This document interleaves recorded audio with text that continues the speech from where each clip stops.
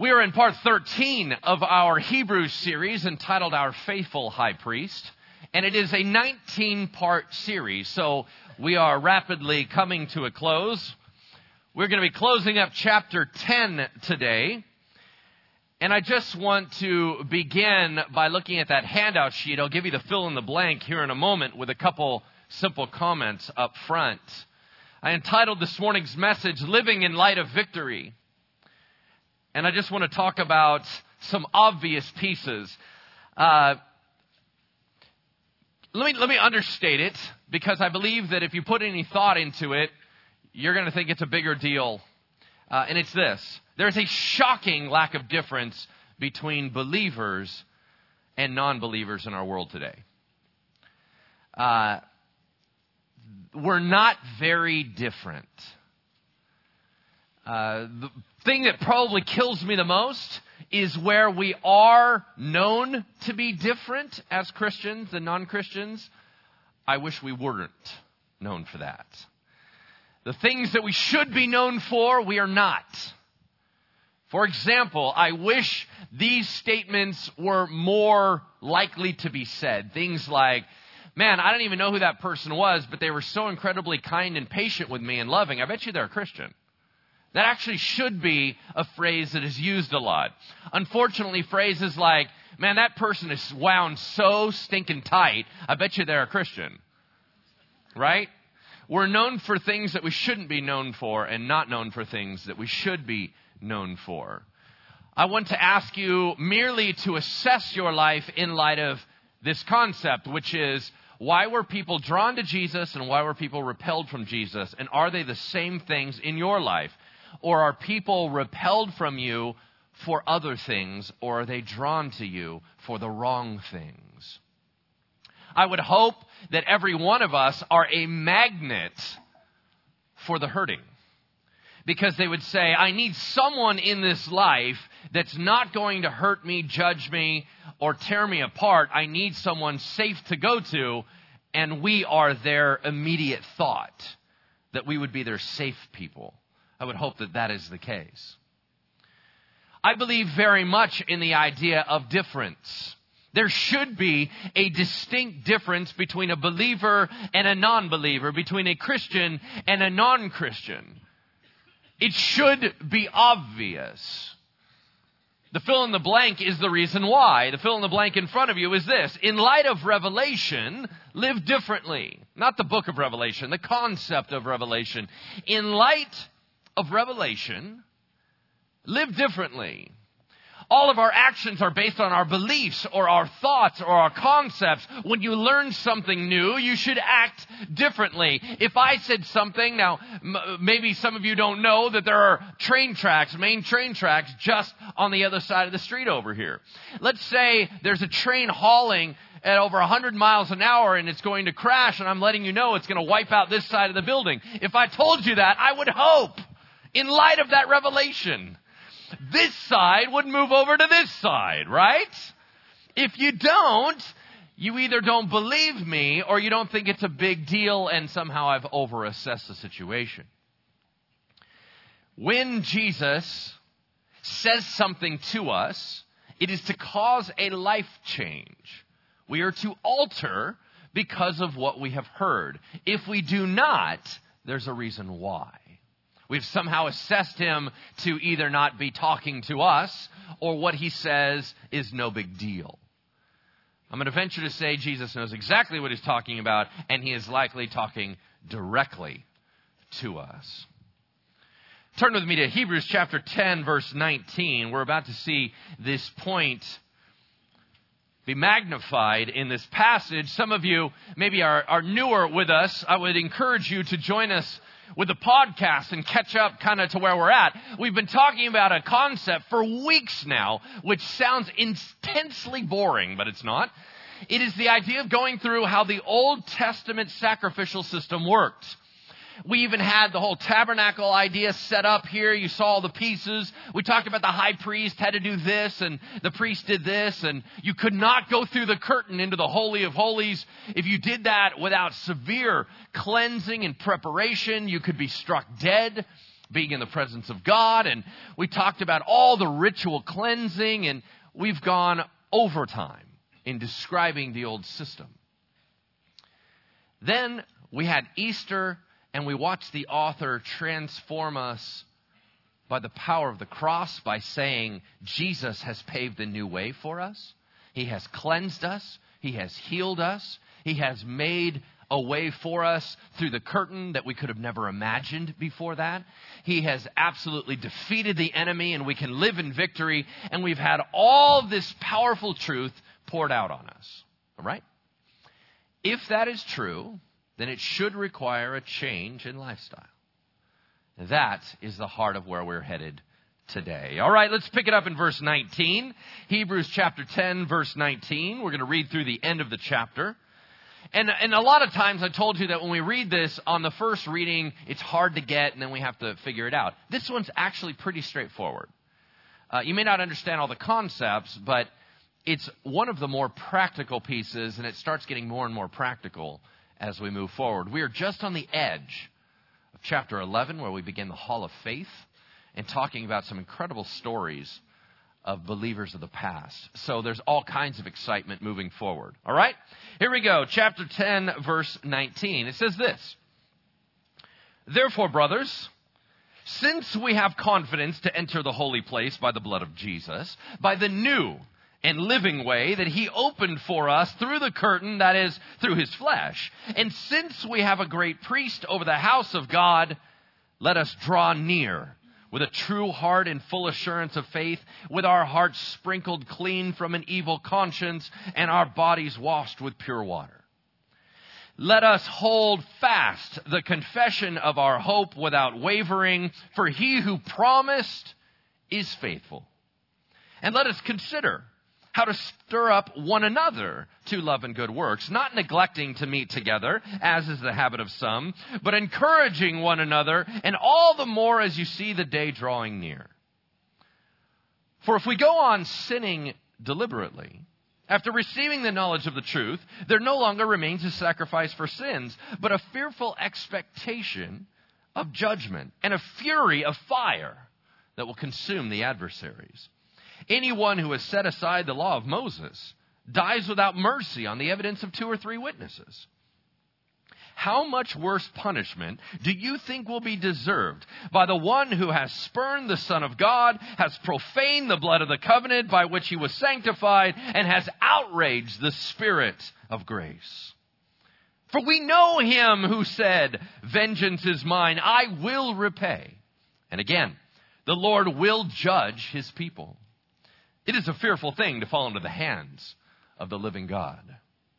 But recall the former days when, after you were enlightened, you endured a hard struggle with sufferings, sometimes being publicly exposed to reproach and affliction, sometimes being partners with those so treated.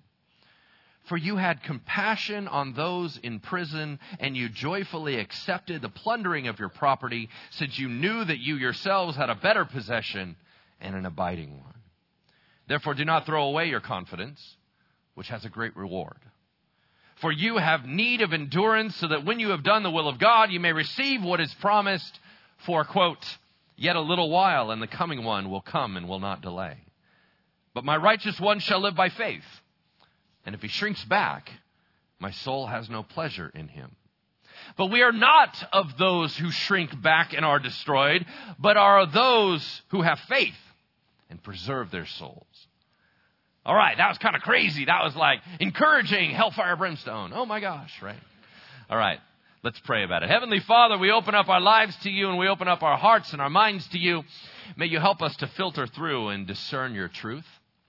Would you train us in your word that we might learn how to understand you, know you, and drink your word in. Holy Spirit, you have free reign here. This is your home. You do as you will. Convict where you need to convict. Encourage where you need to encourage. We are following your lead. We praise you today, and we thank you for everything. In Jesus' name we pray. Amen. Let's zoom back to verse 19. Let's begin. Let's go through line by line. Let's see what we have. The first word is key. The first word is therefore.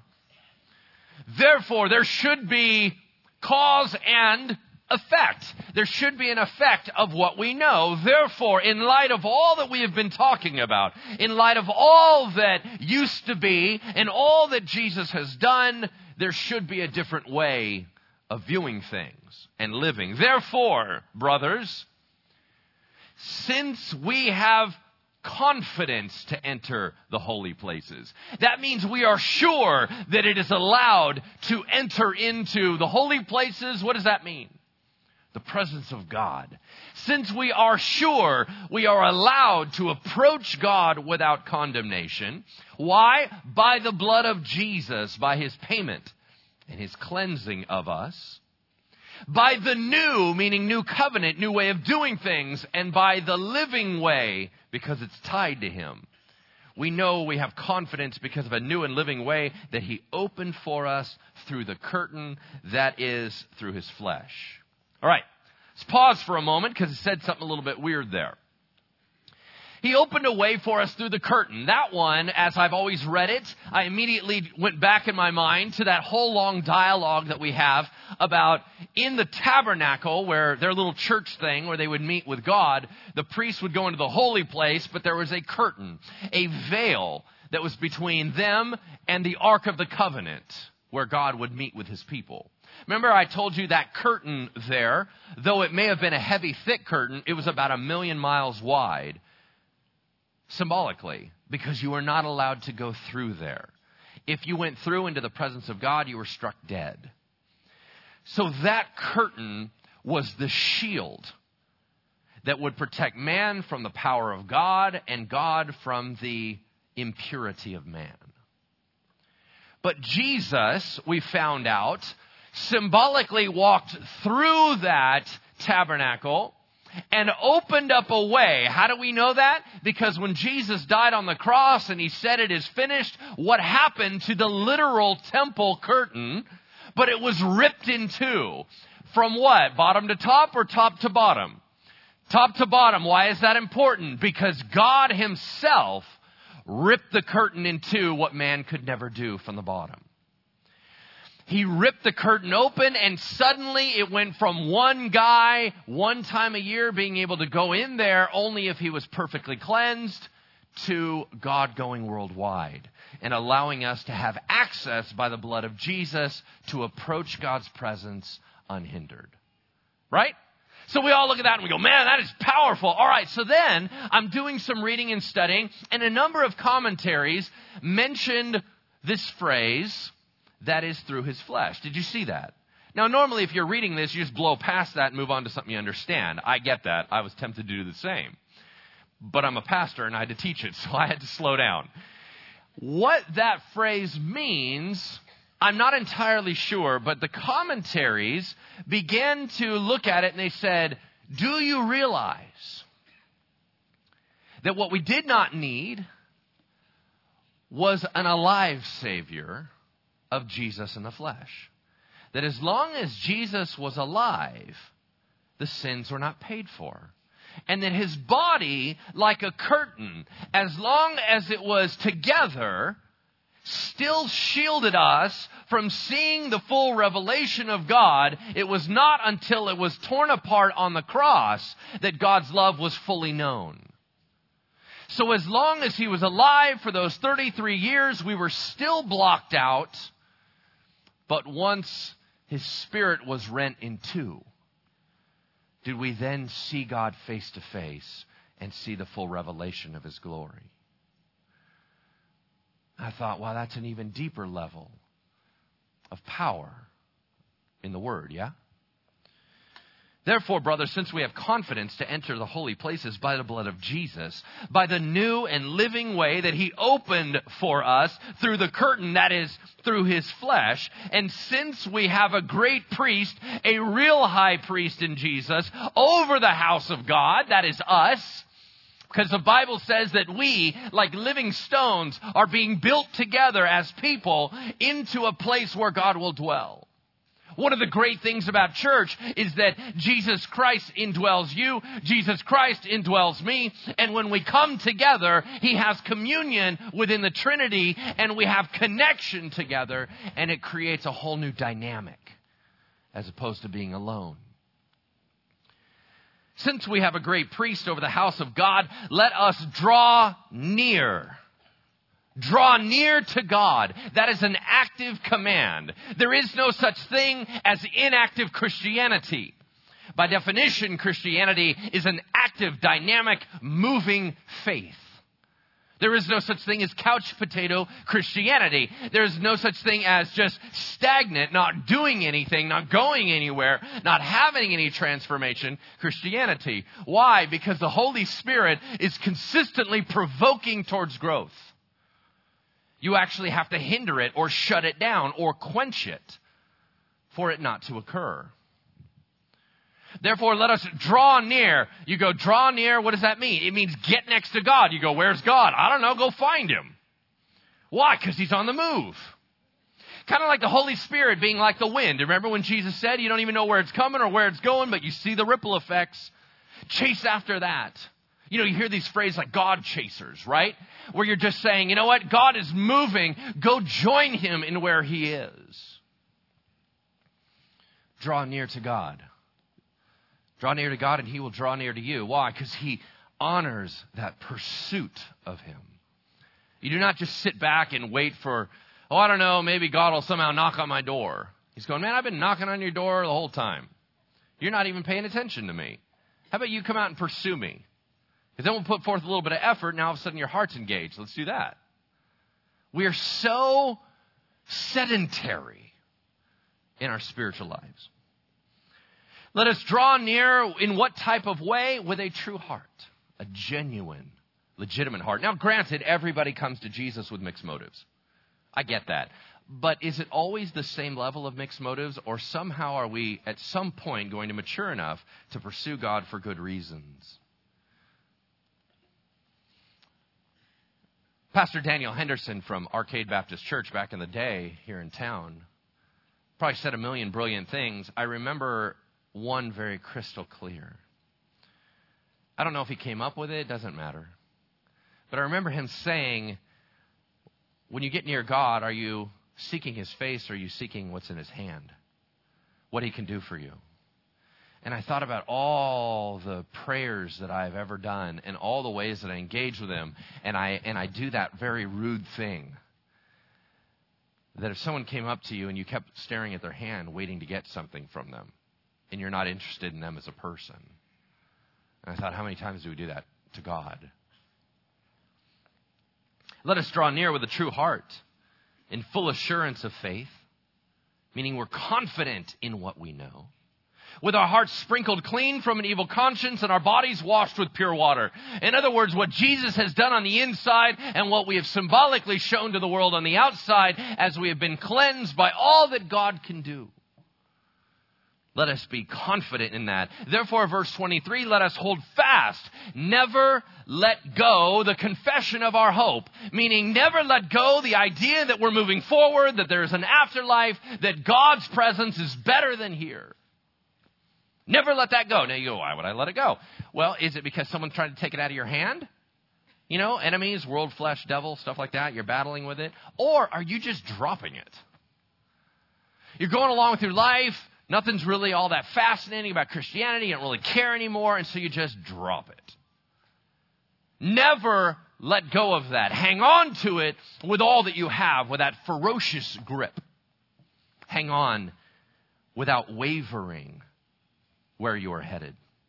For He who promised is faithful. A personal Savior can get you home. Once again, let me just merely highlight that Christianity is active. Let me issue you a challenge. All right, here we go. Recently, Susie and I, we were watching on TV, they were doing a replay of A Few Good Men. Anybody ever seen that movie? Yeah. All right. By the way, I don't remember it being that long ago, but Tom Cruise looks like a child. So, I have a feeling it's been a while, all right?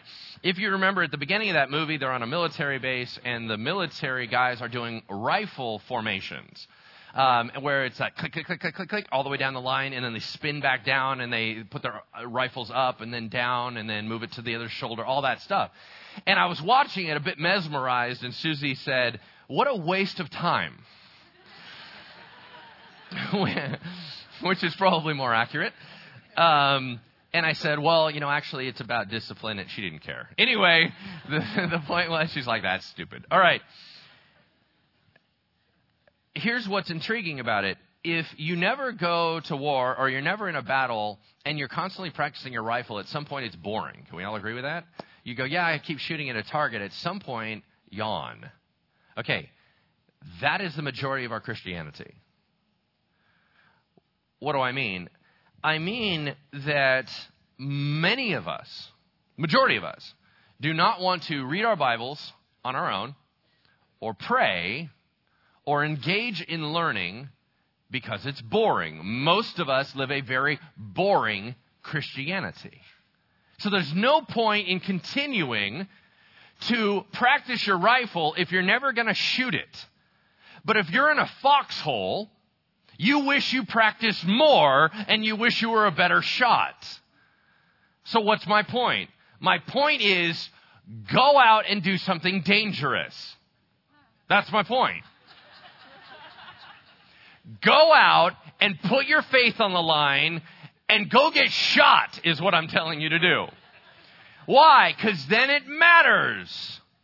Because if you're consistently way back in R&R, way behind on safe lines, on friendly side of lines, then the constant repetitive I'm working on this stuff is just flat out not interesting.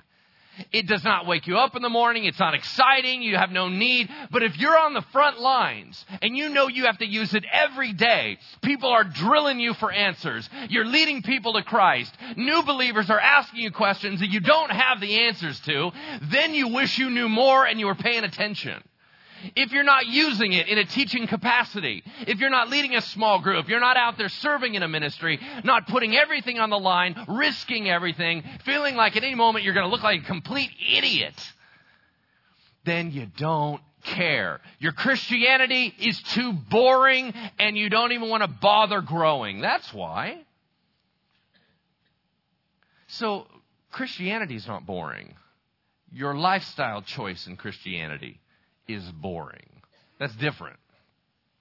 Trust me, when you're out there getting hammered with challenge and struggle and strife, you want to read, you want to pray, because otherwise you're open to exposure and it's scary. I don't know, maybe some of us need to mix it up, yeah? We need to get a little bit more on the edge. All right, here we go.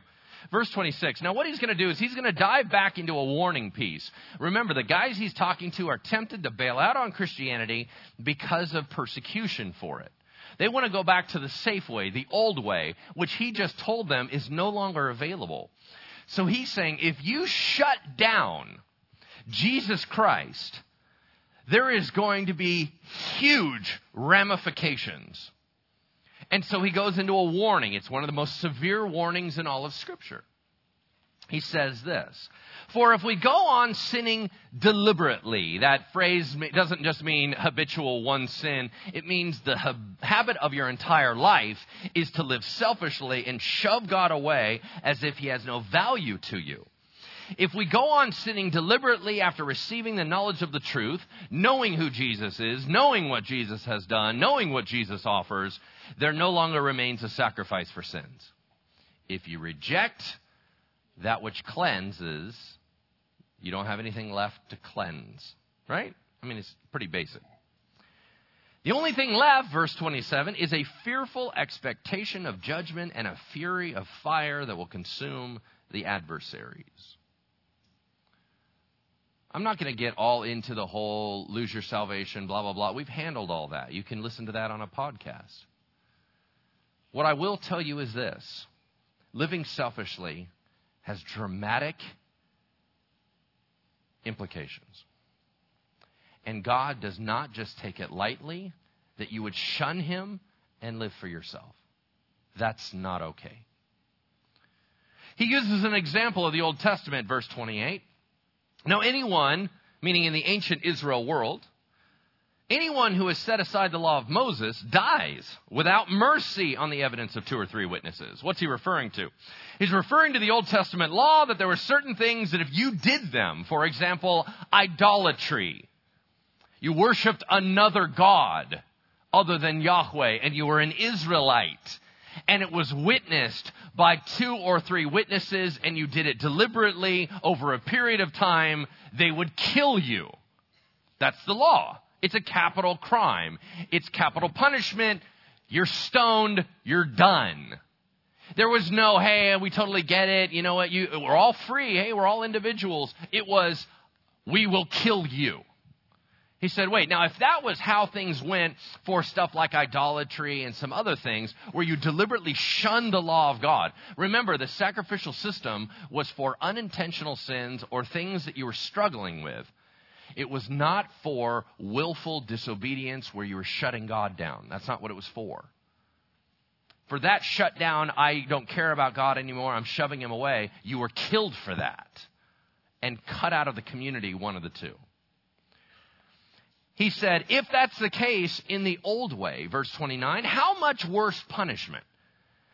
Some of you need to spin out in your heads on the idea of varying degrees of punishment from God. What does that mean? How does that work? Is that eternally? How does that thing happen, right?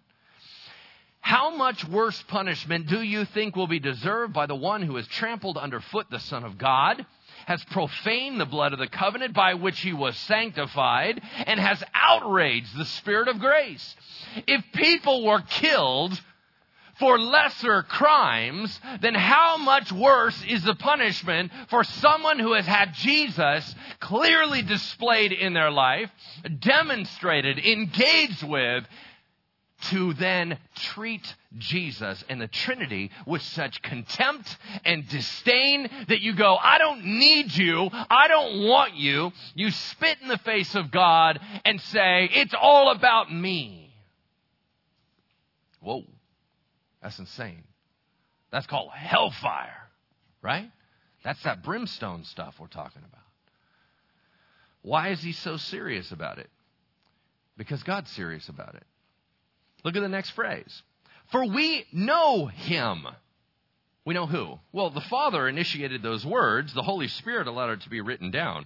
For we know him who said in the Old Testament in Deuteronomy 32, vengeance is mine, I will repay. God does not just go, no, it's cool, I get it, it's no big deal. It is a big deal. And again, in Deuteronomy 32, the Lord will judge his people. It is a fearful thing to fall into the hands of the living God. Now that is intense. Why? Because I need you to understand this concept. We spend all of our time judging ourselves on a sliding scale around us.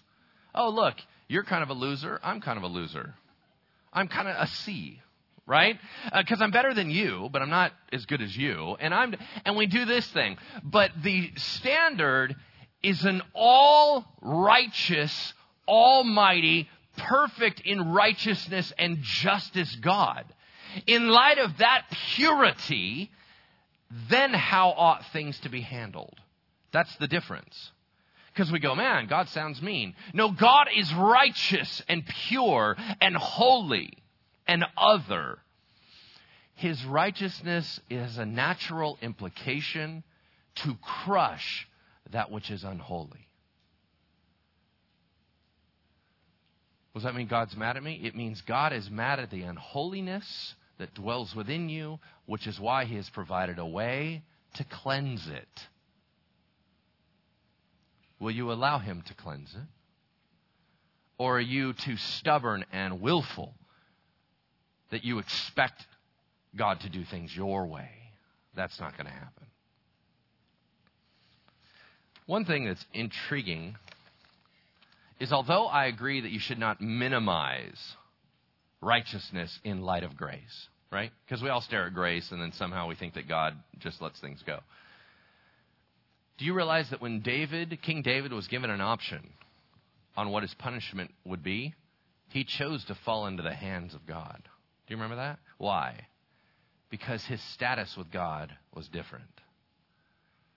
When you are a child of God, even though it is a fearful thing to fall into the hands of dad, who may well paddle you, it's better than falling into the hands of an enemy.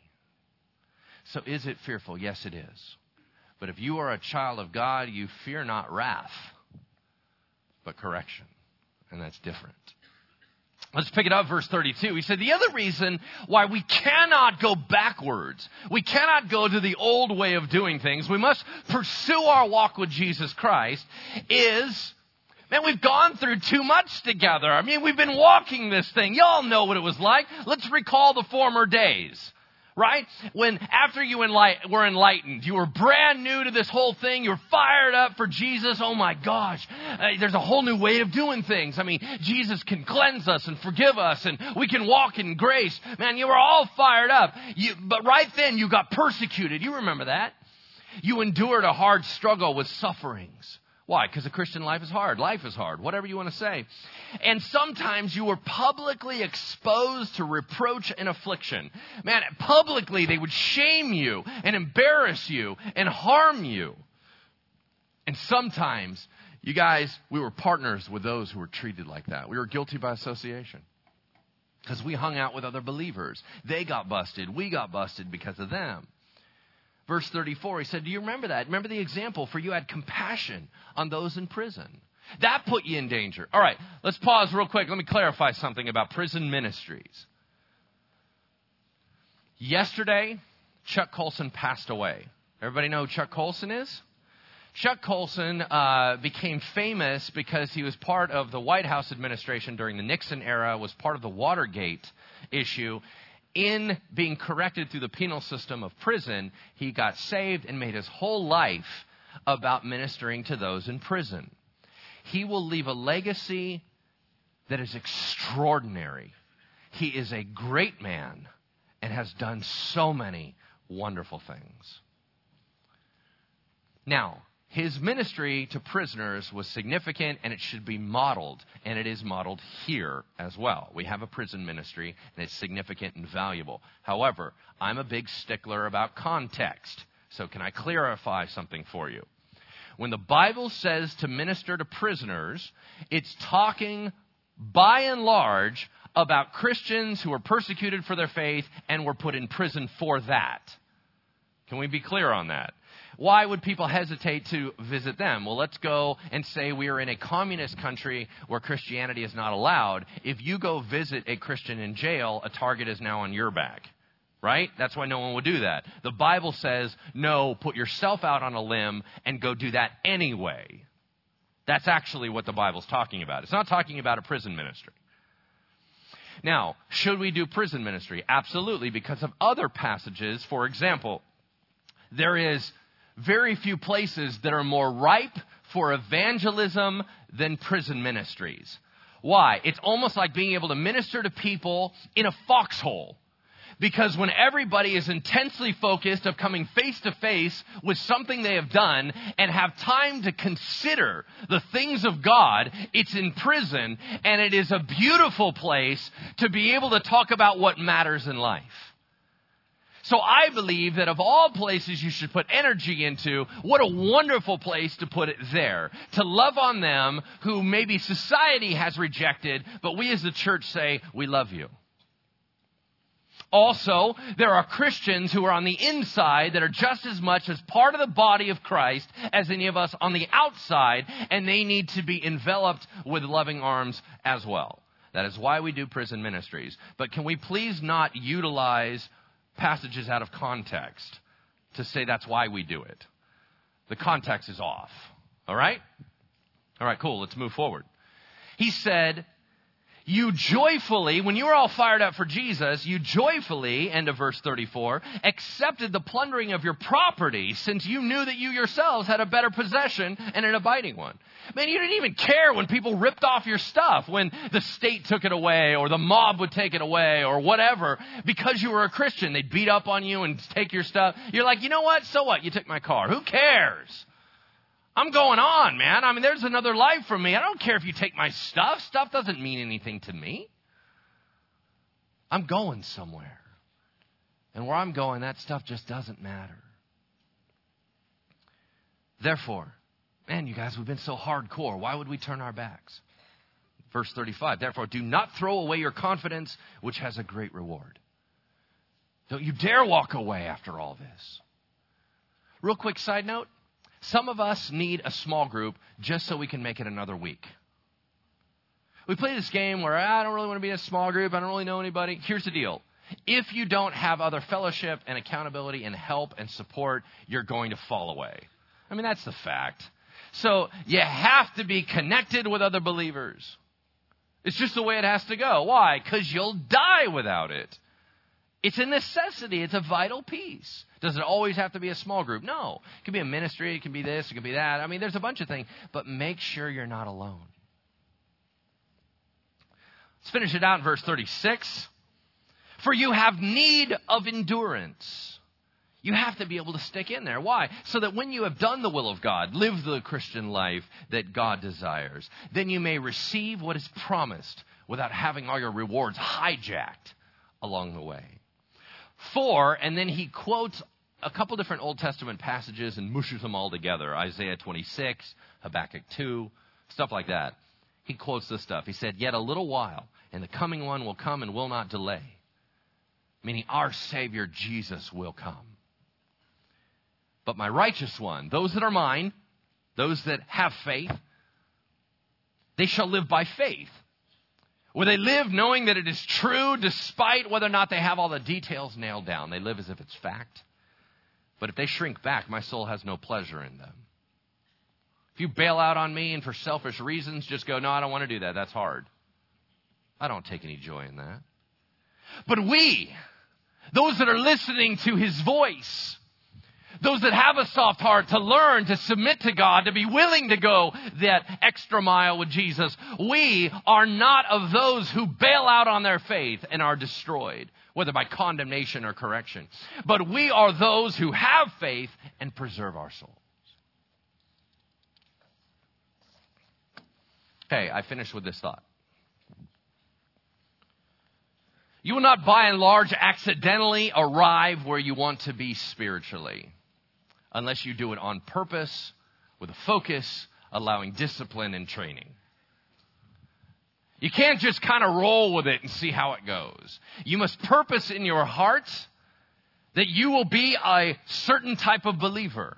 You must dig in, train, prepare your spiritual muscles so that you might do the work of God. There are things that you will become capable of doing spiritually that you never imagined if you'll train that way. It's the same thing in the gym or anything else that you would walk in there and say, I have no upper body strength. There's no way I can do this. Well, no, whenever anyone goes into the gym for the first time, no, they don't. But through continual training, you begin to develop muscles and then you start being able to do things you never believed possible. I understand that for some of us, we question whether or not we're ever going to be the spiritual giants that we look up to. I would suggest to you, the answer is absolutely yes. Because they too are human like us, and they serve the same God, and we share the same Holy Spirit. Do not give up. Do not shrink back. Do not ignore it, but pursue it with all you have because it's valuable. Amen? Let's pray and I'll give you the final challenge and we're out. Heavenly Father, thank you for today. Thank you, Lord, for this amazing group of believers and, Lord, those who are considering you. I pray, Lord, that you would continue to rescue in our midst, that you would continue to lead all those that we know in our circle of influence to you. Lord, utilize us, put us on the front lines, put us in danger that we might have an exciting Christian life, that everything that we do matters. May you be glorified in us. In Jesus' name we pray. Amen. Final closing challenge is simply this. I want you to write somebody an encouragement this week. Why? Because you're thinking all these nice thoughts and you're not writing them down. So you got three options. You can text them. That's the pansy way. You can email them. That is semi-legit. If you want to go hardcore, go snail mail. Why? Because nobody writes snail mail anymore. And every time you go to the mailbox, it's always another credit card offer, or it is junk mail, or, some type of mailer, or whatever it is. And it's bills. So if somebody has a card in there that is personally written to you, it transforms their day. And all I want you to write to them is an encouragement. Write to them why they bless you. Write to them that you're praying for them. And write to them that it matters that they exist.